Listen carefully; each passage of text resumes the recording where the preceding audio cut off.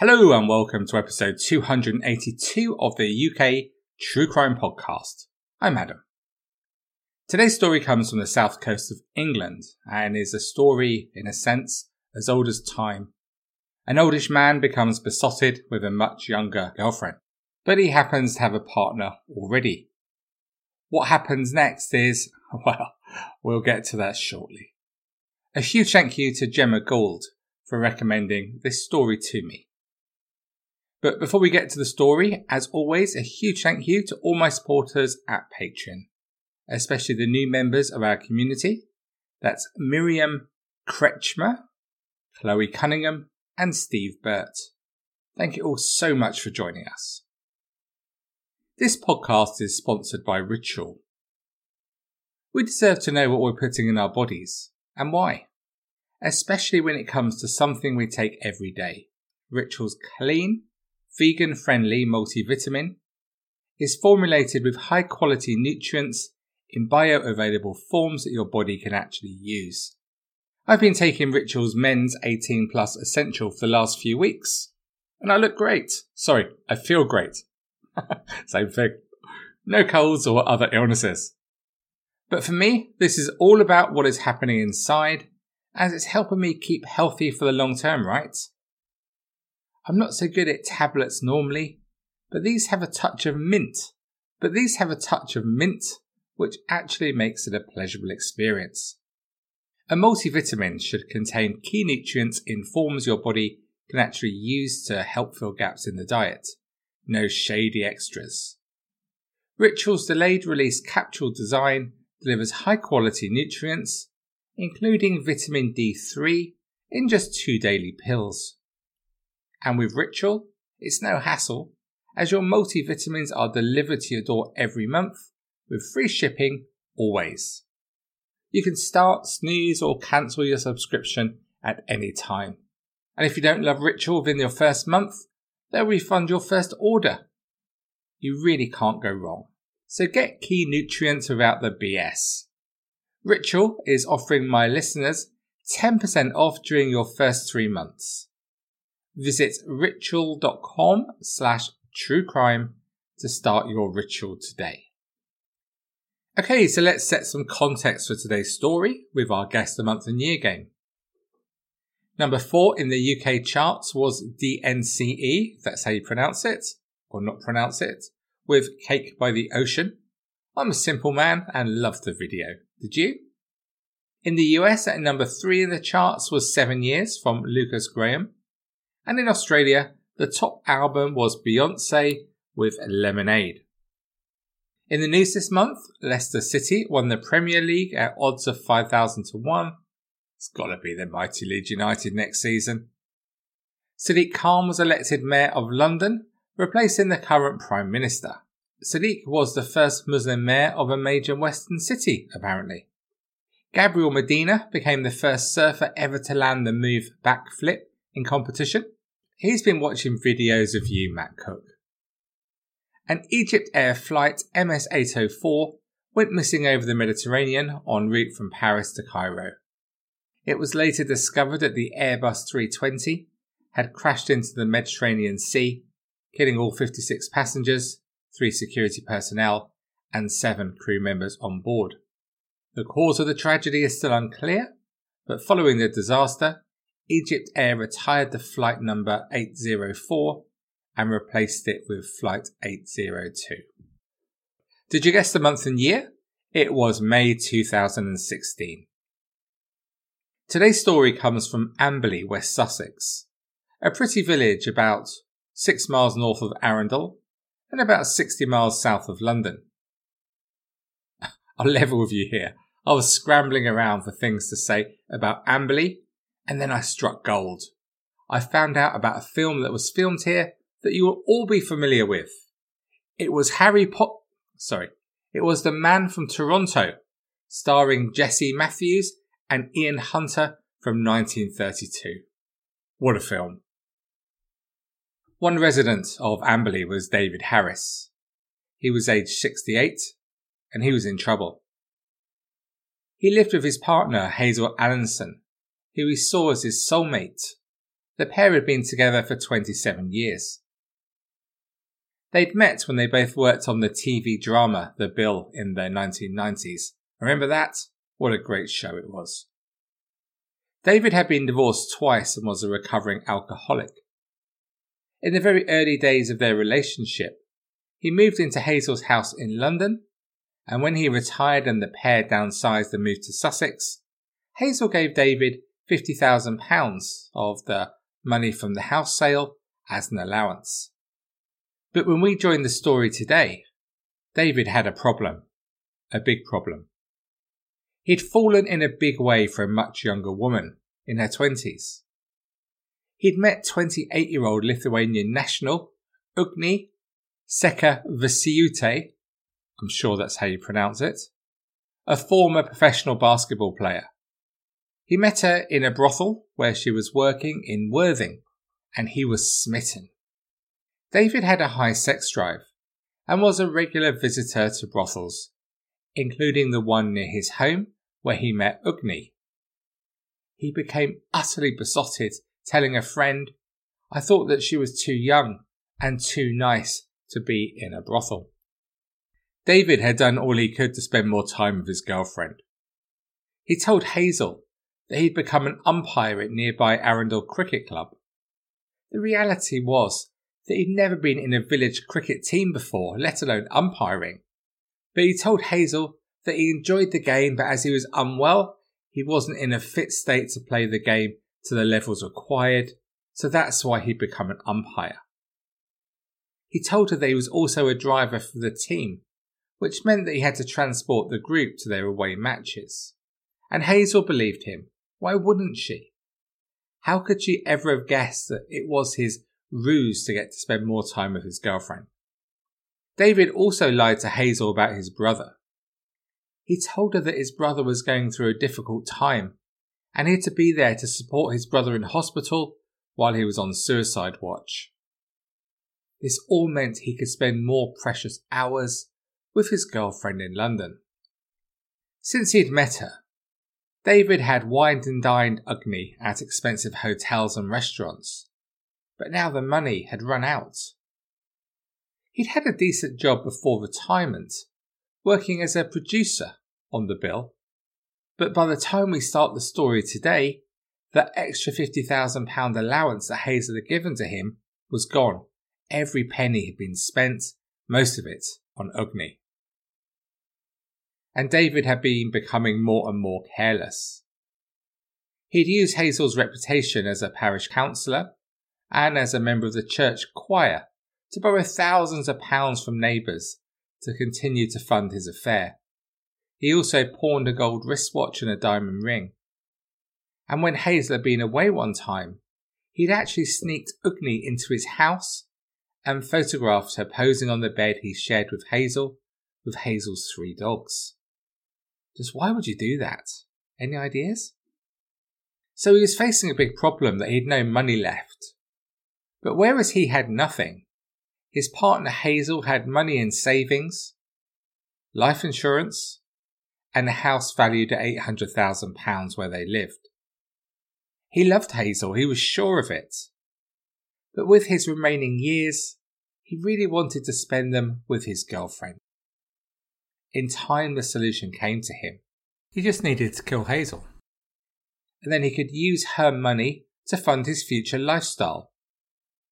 It was now just a matter of working out how he was going to do it. I mean, how do you do it?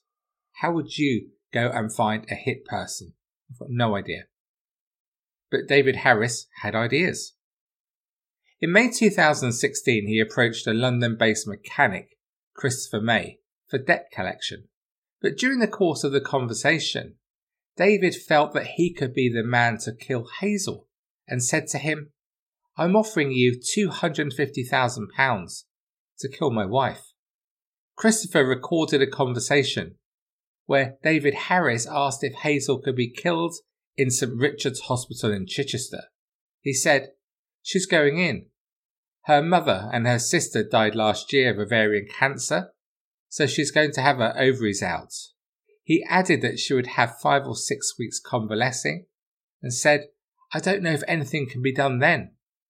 He then gave Christopher all the details of when and where Hazel would be out walking her dogs, and told Christopher he wanted her killed on her walk. On the day when David Harris expected her to be killed, she returned from walking her dogs. Harris, who had expected Hazel never to return from the walk, sent Christopher a message that read, "She's back. What the fuck happened? Where are you?" Then a short while later, he sent another text saying, "Chris, what's happening? I keep asking if this is going down and you keep saying yes. You promised it would be done today. Please text me and let me know what the hell is happening. I have done all you asked of me." But Christopher May had no intention of murdering Hazel. In fact, he repeatedly tried to warn her of the danger she faced from her partner by approaching her as she left the gym at Goodwood Health Club and by email. But Hazel ignored him. In October 2016, Harris tried again. A friend at Nook's Cafe in Stratford, East London, near to where Ugni had enrolled in college, recommended a man known as Zed to him. Harris approached this man, Zed. His real name was Duke Dean. He was a big unit, 6'3", a really stocky build, and had been described as a man-mountain. Harris thought he was the man for the job and offered him £175,000 to kill Hazel. He provided Zed with a photograph of Hazel and other personal details. But unbeknown to him, Zed went to the police following the approach, and they brought in an undercover detective to pose as a man called Chris, a third killer for hire. A meeting was set up in a bugged car in Balham in London between Harris, Chris and Zed. On this occasion, Harris was quite specific about how he wanted Hazel to be killed, saying they should make it look like a mugging or a carjacking. But during the conversation, he almost started fantasizing about other ways Hazel could be murdered, including pushing her to her death from a cliff. Harris was recorded saying, "We were down in the south of France. Every day I was waking up thinking, is this the day I can get her onto the edge and close enough to bump into her? I know what I'm asking. I know there's no coming back. I'm 100% sure. Whatever happens, it's got to be fatal." But talking about money, we've said already he was broke. And even with these hitmen, he wasn't exactly flashing the cash. He told Chris that he could afford to pay just £500 up front, adding that more money would be available, as he put it, at the end of the rainbow. He also explained to the would-be hitman that he wanted Hazel gone so he could spend the rest of his life living by the sea with his new girlfriend. After this meeting, Harris was unaware his luck had run out. He was staying locally, and the very next day, police burst into a room at the Balham Lodge Hotel to arrest him. When they got there, he was lying in bed naked with Ugni. When he was arrested, he admitted that he was a silly old fool, but said he never had any intention of killing his partner. On further questioning, Harris said that there was a perfectly reasonable explanation for why he had met 3 potential hitmen. It was, he said, because he was planning to write a murder mystery thriller to earn some decent money. He said he had spent a lot of time in sleazy East End pubs, looking for underworld figures who could point him in the right direction for the book. When asked about his meeting with undercover cop Chris, he said, "We talked about money. I told him I didn't have any. I told him everything had been discussed with the other guy." He admitted being scared of Chris. After all, it wasn't every day he came face to face with someone who kills people for money, or so he believed. But he felt this was another key step in getting the information for his book. He said, "If you're going to write about something, you write about what you know." He hadn't told Chris that there was no intention to kill Hazel in reality, and it was only a book, as, when I told other guys it was just for a book, they walked away. Detectives were very keen to see this book, but Harris told them he'd not actually written down any of his novel on paper or online at this stage because all the information was still in his head. But he was able to explain the plot of the book titled Too Close to Kill, saying, "A guy meets a young girl, he's married, falls in love with the young girl, can't be with the girl because he can't afford to be, knows he could inherit if anything happened to his partner. How could that be achieved? What would be involved? That's about as far as I got, because that's the crux of the story." David Harris stood trial, where he denied 3 counts of soliciting to murder Hazel Allinson. Talking about the lies that Harris had told, the prosecution QC, Boyce, asked him, "You could make things up with considerable ease and make it sound convincing, couldn't you?" Harris replied, "At times, yes." He explained about his lies around his brother being on suicide watch, denying nothing and saying, "Look, the whole thing completely blew out of proportion." Harris openly admitted to the jury that he had given over enough information for potential hitmen to find and kill his partner, but he insisted that he was in control all along.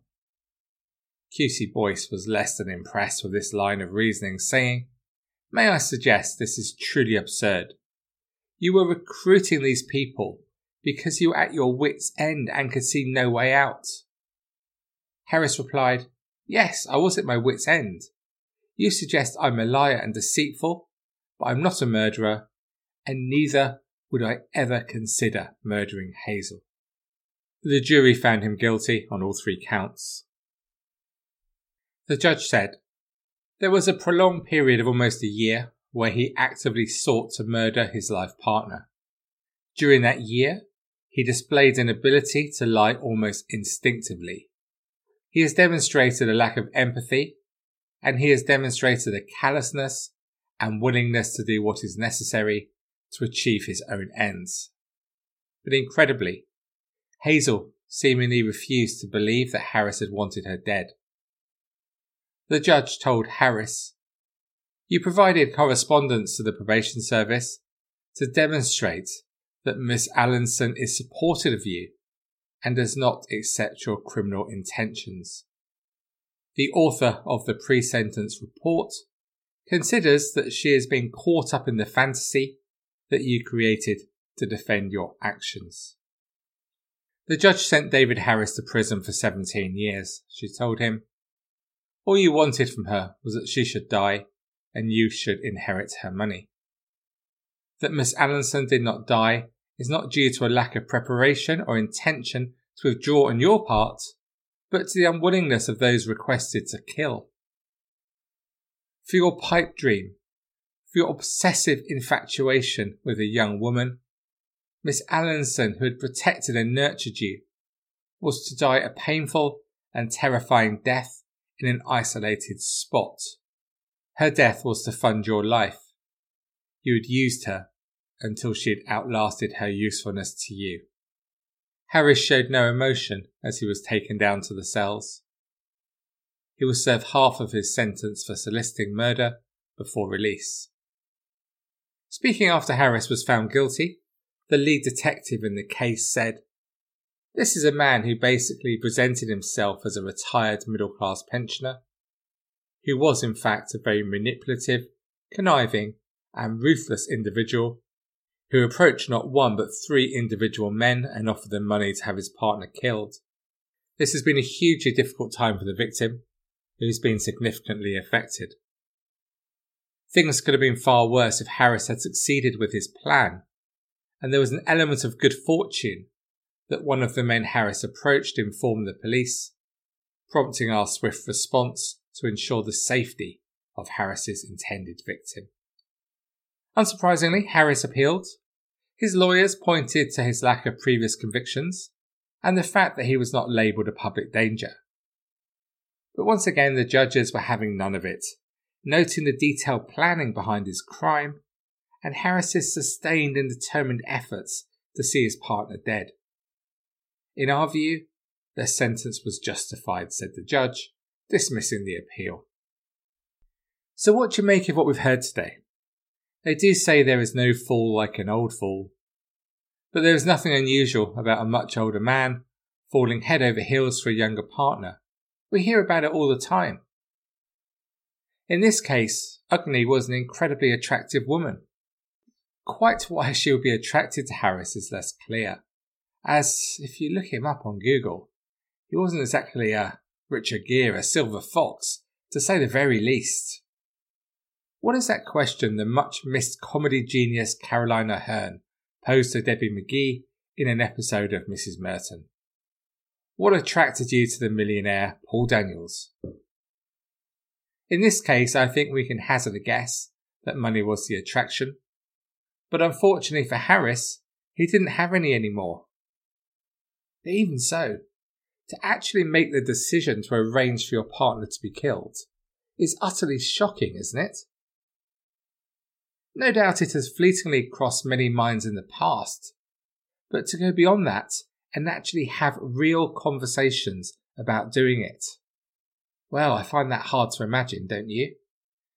And in case you were wondering, whereas Hazel stood by him the whole way through the trial, straight after his arrest, Agni cut off all ties with Harris. To conclude, our thoughts here lie with Harris's partner Hazel. A breast cancer survivor and a thoroughly lovely and decent woman, this sort of thing shouldn't have happened to her.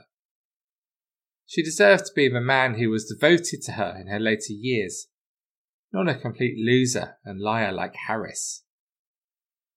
But the saddest part of the whole story to me was that when even faced with all of the evidence in court, she could not accept that her partner wanted her to be killed. Even once arrested, he was manipulative enough to make her believe his ludicrous defence it had all been a novel. Look, even the business plans of the candidates on this year's Apprentice weren't quite that ridiculous. So I guess he could be out in 2 years or so from now. I wonder if there's going to be a loving reunion, or whether Hazel has by now realised that there are men much more deserving of her love and her time out there. I wonder. Thank you so much for taking the time to listen to this episode of the UK True Crime Podcast, and thanks again, Gemma, for the story. To discuss this story or any other aspect of UK True Crime, please head to the Facebook group where almost 80,000 of us talk true crime 24/7. Come and join us. Just head to Facebook and search UK True Crime. And to support this show, join my community at Patreon. It's the place to be for bonus episodes, live recordings, and other exclusive content, including the chance to win backstage tickets for my forthcoming live shows, and a free signed copy of my book about serial killer Angus Sinclair if you join on an annual package from as little as £17 a year. Just head along to patreon.com/UKTrueCrime. You know it makes sense. So that's all from me for another week.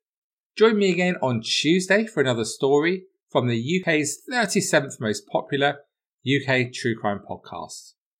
The only podcast host who knows all the words to every Kings of Leon song. Okay, so I'm lying about that. Anyway, on that unnecessary and confusing bombshell, until next week, despite all the others, I know, please do stay classy. Cheerio for now.